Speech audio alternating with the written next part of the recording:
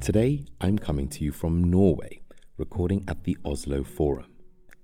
The forum is organised each year by the Norwegian government and the Centre for Humanitarian Dialogue to bring together the peacemakers of our time, whether they be UN envoys, grassroots peace negotiators, or the representatives of conflict parties. It's a quite extraordinary collection of people. And this year, we've tried something a bit different for the forum, which is to ask some of those here whether they'd be willing to come on this podcast. Luckily for me, and I guess for you too, most of them said yes. There are some very special people there. You can hear from people like Joaquin Chissano, Mozambican freedom fighter turned president, and Khawla Matar, the UN Deputy Envoy in Syria who's just stepped down. We're bringing you 7 episodes in total. To kick off this season, our first episode is a particularly special one. I just had the chance to sit down with Rustem Umerov, one of the Ukrainian negotiators appointed by President Zelensky. How the war in Ukraine eventually comes to an end is a very live issue. And as we consider our policy choices, it's essential that we reflect on what's happened so far. And Rustem shares just that, because he was there, sitting with Russian government negotiators just days after February 24th. His reflections are gripping because they come from a negotiator reflecting on a current conflict, even as that conflict rages. I hope you find our discussion thought-provoking. Let me know what you think of it, and make sure to subscribe so you don't miss out on the rest of the season in the coming weeks.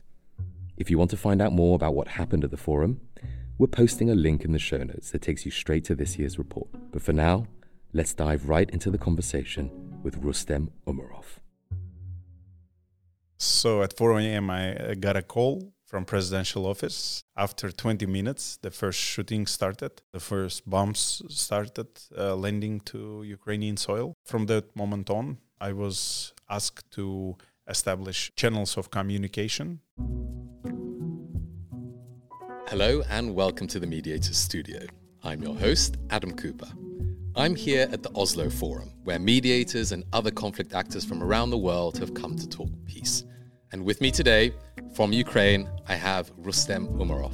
He is a special envoy of President Zelensky, a member of parliament, and secretary of the Human Rights Committee. Rustem Umerov, welcome to the Mediators Studio. Good evening. Firstly, since we're here at the Oslo Forum together, how does it feel to be here? Well, I never knew that there is a place for negotiators to come because at the moment in Ukraine, a negotiator is just additional workload for a member of parliament. But when I saw that there are so many people who are dealing with conflict resolution for negotiation, mediation, facilitation, I'm impressed. I mean, you have one of the most challenging negotiation jobs in the world at the moment. But I'm sure you have a lot to give from that experience that others can learn from. So what's been the message or lesson that you've wanted to share with this community of mediators and negotiators? Well, first of all, every negotiation, mediation have its own probably pros and cons. And I tried to explain what is the Ukrainian case.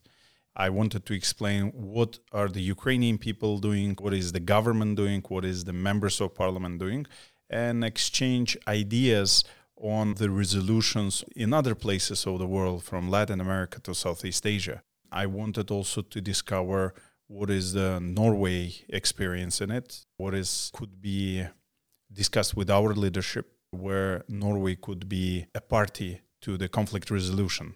So from my side, let's say the most important is that when the trouble happens, you have to know your objectives. And our objective was to save lives of people, because we defend our own country. You should not be hesitative. Why? Because hesitation creates chaos.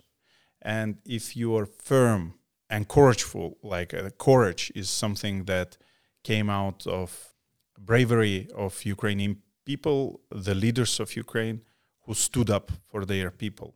That's what probably was first thing that comes to my mind. Other than this is only architecture afterwards of how to make the objective happen. I want to give our listeners a sense of how you got into this role, because you were part of a 5-member delegation appointed by President Zelensky to engage in talks with Russia. And because this is the Mediator Studio podcast, where we try to give our listeners a sense of kind of what peace talks are really like. I want to ask you a lot more about that experience. Sure. But first, take me back to the 24th of February this year. Where were you that day? I was in Kiev. I was at home. I remember that we spoke with the presidential office at 4 a.m. in the morning because we were informed that on 24th there might be an invasion. And since we knew that Russian Federation likes some historical dates, it might be around 4 a.m. So at 4 a.m. I got a call from presidential office, and we just exchanged ideas that it's not starting. But after 20 minutes, the first shooting started. The first bombs started landing to Ukrainian soil. So from that moment on, I was asked to establish channels of communication. At that time, it was Turkey. So the Turkish president would call to Russian president and ask, what is Russia trying to do? Why? Because day prior to it, we requested the Turkish president to call Russian president and ask to confirm and assure that there would be no war. But unfortunately, in 24 hours, he changed his mind. You had to get to work straight away on this incredibly urgent task, but were you also trying to think of your own family, their security and safety? Take us back to that moment when I guess you were trying to juggle quite a few things at the same time. 3 months prior the invasion, of course, there were rumors, so we start preparations. Like I start preparing our colleagues in the office, saying that we need to be ready physically, mentally, what should be done. So people should train to hold the arms. I also explained to our colleagues that no hesitation should be done. Why? Because the invaders are coming to kill. So you have to be ready to defend yourself, and it's your natural right to defend. Because it is a hard thing to explain to people, because nobody experienced to hold a gun. And at the same time, we ask some of my colleagues, experts, what should be done for the people, how we should prepare them, what is the first kit, what is the medical aid, how to hold the gun or train with the gun, how to obtain the permission for it. So for these 3 months, it was a preparation for the bad scenario, which we didn't think that will happen at that time. Nevertheless, we were ready. And when that scenario did come to pass, why is it you think that the president chose you to take on that incredibly important responsibility? I think prior to this date, we already had some cases that had to be solved with back channel, privately or not publicly. It's officially, but not public. So we had already have an experience, and that's why the head of the presidential administration, chief of staff, Mr. Yermak at that time, requested to get involved in it. And what's striking for the mediation and negotiation community, that's gathered here, is just how quickly President Zelensky initiated a dialogue with Russia once the invasion had begun. Not all political leaders would take that approach necessarily. And within a matter of days, that team, including you, of 5 members had been appointed and had really even begun to start to meet, initially in Belarus and later on in Turkey. Take us into the atmosphere of those first meetings. Well, first of all, President is a very courageous person, and he's brave, he's fast, he's creative. He has his friends who became his advisors. They really love him as a friend, as a brother, probably. And he acted fast. He deployed, I think, the best team for that period of time, which were able to assemble in 3 days a potential grounds for the negotiations. It sent a strong signal to the world that we are a civilized society and very democratic. And it sent a signal that we will defend, but nevertheless, because we're civilized, we will use all our instruments in our hands, diplomatic and political, to start negotiations, which was very hard. So that is why in 3 days we established all the backdoor channels. discussed the agenda, and were able to deploy a first mission that was performing the first meetings in Belarus. Yeah. And explain to me how those first meetings were. I mean, did you feel nervous or conflicted as you were entering into that room? I mean, it's a heavy responsibility that you have, and bring us into the atmosphere at that time. Yeah, I would say that since the war already started 8 years ago, we were mentally fit, we were mentally ready that there would be someday action happening in the capital and in other cities. So at that point, we were 100% sure that we are on the right side. We're defending our own right, which should be non-negotiable. So that is why, of course, going there at that time, because the planes already wasn't working, the air defense systems was not there. We've been bombed by the air. We've been bombed on the roads, on railroads. So getting to the Polish border was hard because there was queues on the borders. And after that, we also seen Polish government support to us because they provided us helicopters to get to Belarus border. And from Belarus border, we were taken by military helicopters to another location where the meeting was done with Russians, and Belarus was a hosting country. And when you were sitting there across the table from your Russian counterparts, tell us a bit about your approach to having that exchange at an incredibly tense time. I was thinking only that I'm so proud to represent my country. And thanks God that the feeling was that there is absolutely no hesitation that we are doing the right thing. There was so much pride to represent people of Ukraine and to represent the government. And you felt this actually support. Why? Because when the media learned that there is a negotiations, like my cell phone was read from the support SMSs, and that was actually convincing me more that we are on the right track.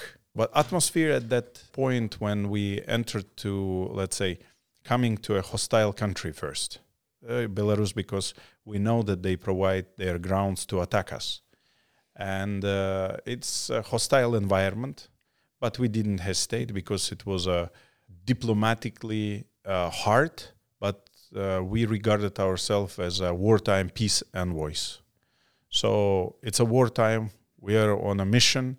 We represent our people and the government. So we went to this country and meet with a country who wants to destroy us. And then over time, there's a transition in the negotiations, and you move from Belarus to Turkey. Talk us through a little bit the kind of evolution of that dialogue process.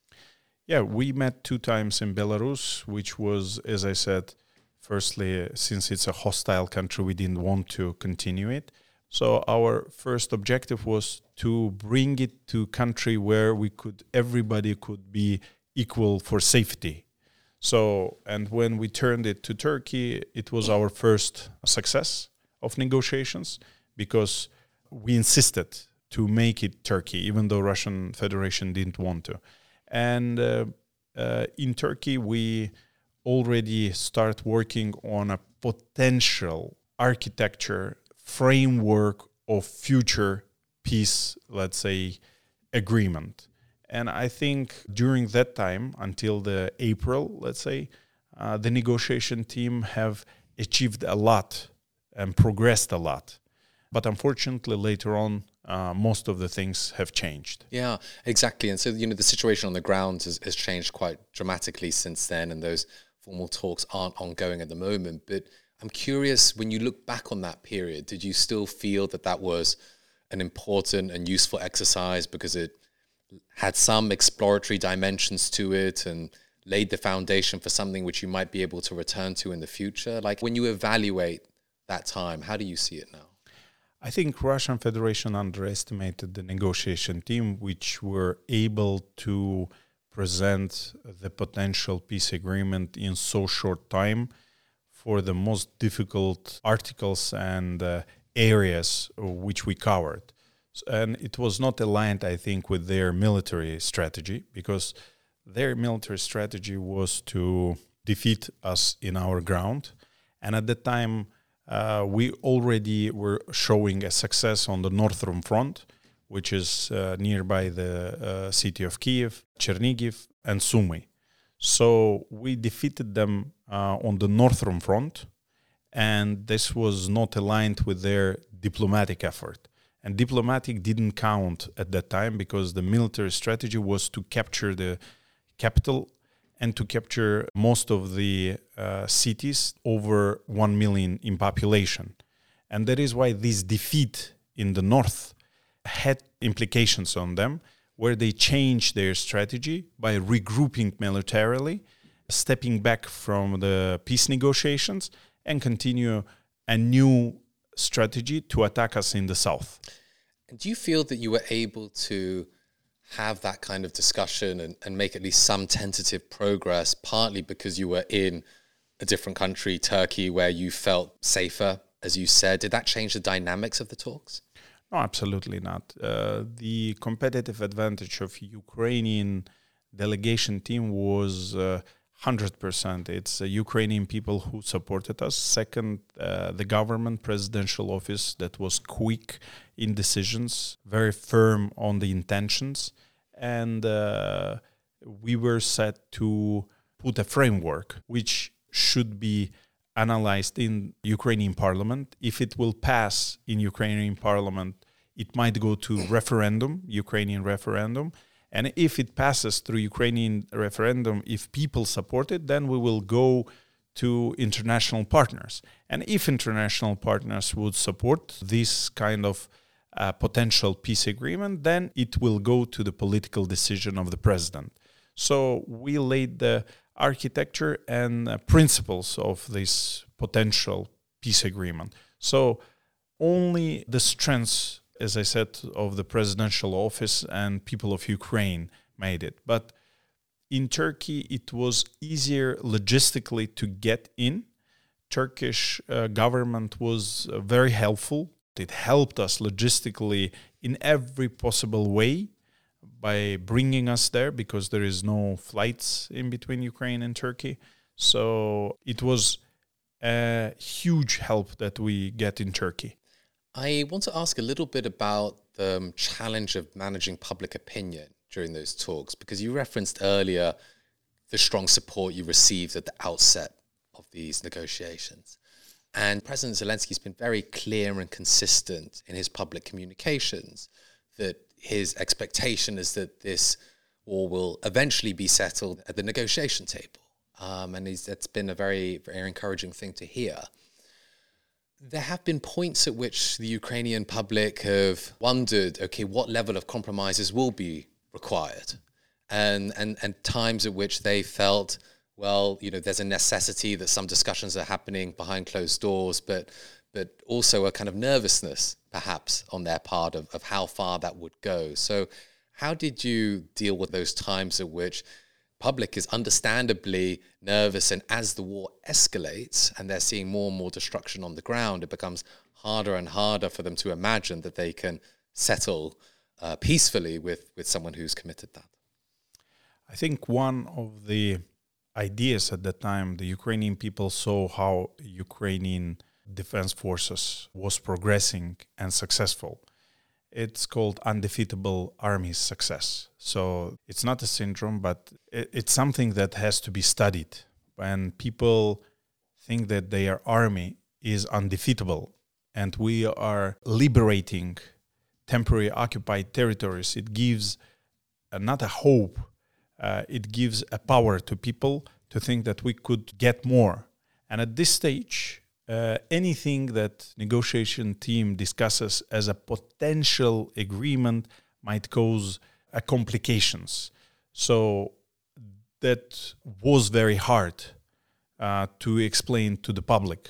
So how did you try to explain it? Well, our experience was that every party of the negotiation should be having, let's say, a joint statement. But after joint statements, we understood that Russia is good in twisting story, in manipulating the story. So we understood after the Istanbul that their strategy in media has changed, and they will not support the peace agreements because of two things. One, they were defeated in the north. The second, it caused a public negative opinion in Russian Federation. And this was important for them because there was a hatred. Why? Because we start monitoring their social media, and there was, let's say, criticism for the Russian negotiation team that they want to agree with Ukrainians, because at that time already Russian propaganda reached to the top, because the Russian media was envisioning Ukraine as an enemy state. So at this stage, agreeing with the enemy state was not perceived well in Russia. That's why they changed. And so how did you deal with that? I mean, did you try to address that message that was being pushed out on the Russian side as a concern of yours and ask them to deal with it in some way? Since we were always sincere in our intentions, we were doing a good job by meeting the deadlines or providing the solution. That's what Russian Federation didn't estimate. That's why they had to take a decision to stop the negotiations and to advance militarily, because they needed to show to their public that they are undefeatable army. So their loss in the north should have been twisted as a gain in the south or in the east.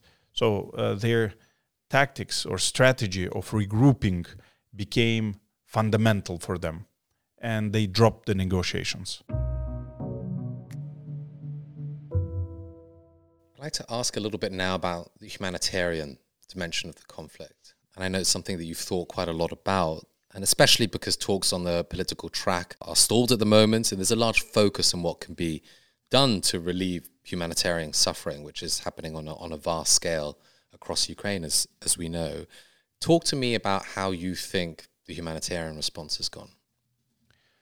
Well, it's a huge tragedy to lose people on the ground because they are bombarded by the country which does not recognize you or recognize your independence and sovereignty. Otherwise, there is no justification. And they are not hiding this. Why? Because if you look to their media, they constantly say two things: no Ukraine as a state, no Ukrainians as an ethnicity. So this hatred caused that their military was not even fighting by the rules of engagement. So that's why they targeted the civilians. And since we start losing, let's say, many people being killed in bombardments, after some time, people start leaving the cities, which were either sieged or being bombarded. And that caused an internally displacement, which reached to, I think, 8 million as of today. And during the first 2.5 months, the refugees reached up to 6 million people.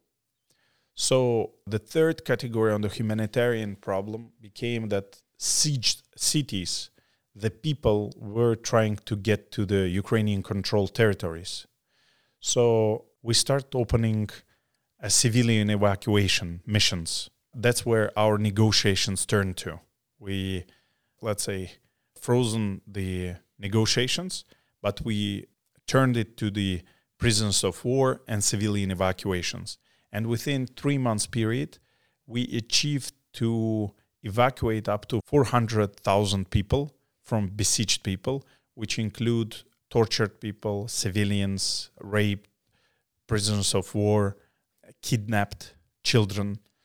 So this became a huge humanitarian disaster. But we were there, and we evacuated from 6 different regions, more than 50 different locations. I would like to give our listeners a sense of who's actually doing this work on the ground, because I think sometimes there's a tendency in the international community to think of humanitarian aid as being delivered by large international organizations, whether it be the UN or the Red Cross, and sometimes actually it's local organizations on the ground who are able to do it, particularly when access might be difficult. So from where you sit, who do you actually see as kind of active in doing this work?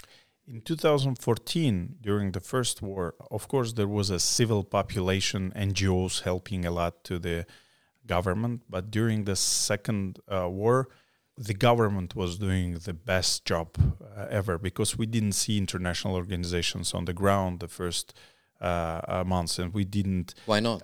Because all my life being a human rights activist, let's say, I was defending the international organizations. But after the first months of war, when I didn't see them on the ground, it was very hard to explain to the population that they mean anything. Why? Because they felt betrayed. And that is why the huge work was done by the government, by the presidential office, to organize the government itself, the organizations, the local organizations on the ground, and the people of Ukraine. They were assisting. And that is why from the presidential office, it went to the cabinet of ministers. From cabinet, there was Ministry of Defense was happening, Ministry of Reintegration was in place. And later on the later stage, the United Nations joined and Red Cross.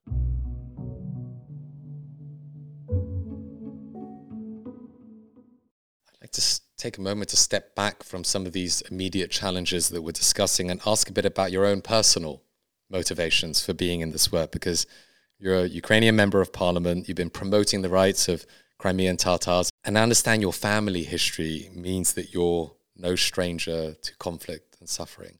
Tell me a little bit more about that. Sure. As a Crimean Tatars, it's an indigenous people of Ukraine, which speak Turkic language, Crimean Tatar language, who are Sunni Muslims. And during the Soviet era in 1944, they were forcibly deported to Siberia and Central Asia.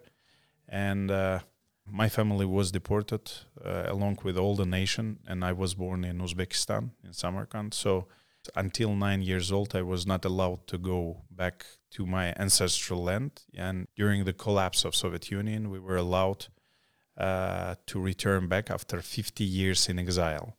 So I know from my childhood what does reintegration mean. It sounds very good. At that time, it just sounded that the national movement, how to resettle, and human rights at that time was not popular issue, but we thought that it's our right, natural right, which we said that it's we are indigenous people of this land. We were forcibly taken to Siberia when our grandfathers fought in the Second World War. But they were betrayed by Soviet Union, and their kids, mothers, wives were put in the cattle wagons and were sent to death. During this deportation, 50% of my ethnicity died. So every family lost half of their families or population. So from childhood, I was raised not with a vengeance or something. I was always told of our rich history, who our family was, that they were educated, they were merchants. So it was a good vision that we need to return back home. And at home, when we came, it was a hostile environment. Why? Because when they deport you, they put people from other places from Soviet Union. It was central part of Russian Federation at that time was put in Crimea. So the KGB did a propaganda, and I understood what is a propaganda during the young years, which means that in Crimea they said these people that were deported, they were deported not because they were opposing communism and who fought against the Nazism, but it was propagated that these people are traitors of the Soviet Union, they are enemy of the state. So imagine you've been deported because of the other cause, you come, return to your home, and it's a hostile environment. There is no right to go to school. There is no right to be registered. There is no right to go to the hospital. And your all property is not given back. So you have to build a home. And they make a propaganda that you do illegally this job. So they create a new myth and stereotype. I'm sure that personal experience of suffering and loss that your family had must, in a sense, mean why you are doing human rights and peace work. It's not just a professional thing, it's personal for you. Yeah, definitely. But during my childhood years or school years, I was always raised on a good vision that it's our land, it's our country. And I was proud to be Crimean Tatar and Ukrainian citizen and to support my country as independent and sovereign. And it was not popular at that time to say such things, not at least in Crimea. So, because there was a hostility towards the state of Ukraine. But you've also spoken in some of the other interviews that you've given about how extremely hard emotionally and physically it is to engage in negotiations. So where do you find that energy or strength from to continue this difficult task? Well, during the war, you have to understand that you are a soldier. And as fast as you can understand, it will be much easier for you that soldiers get orders and there is no way to think of your own. Nevertheless, since we are a creative country and it is in our DNA to fight for freedom with the rules of engagement, I always think positive because we see the target, we don't see the obstacle. So that's why thinking positive, thinking of people, because it's your objective to save lives. And it's a bright story. That's why it gives you an energy, just because more you help, more lives you save, which is a positive attitude. Well, there we must end. Thank you so much for being my guest in the Mediator Studio. Thank you very much. And there we end this edition of the Mediator Studio. To get more episodes as they come out, please subscribe wherever you get your podcasts. You can also drop me a message on Twitter at AdamTalksPeace. The Mediator Studio is an Oslo Forum podcast brought to you by the Centre for Humanitarian Dialogue and the Norwegian Ministry of Foreign Affairs. Our managing editor is Christina Buchhold, and our series editor is Evie Kresta. The producer is Chris Gunnis. Big thanks also to the production teams in Geneva and Oslo. Hope you'll be with me for the next edition. Until then, this is Adam Cooper. Thanks for listening.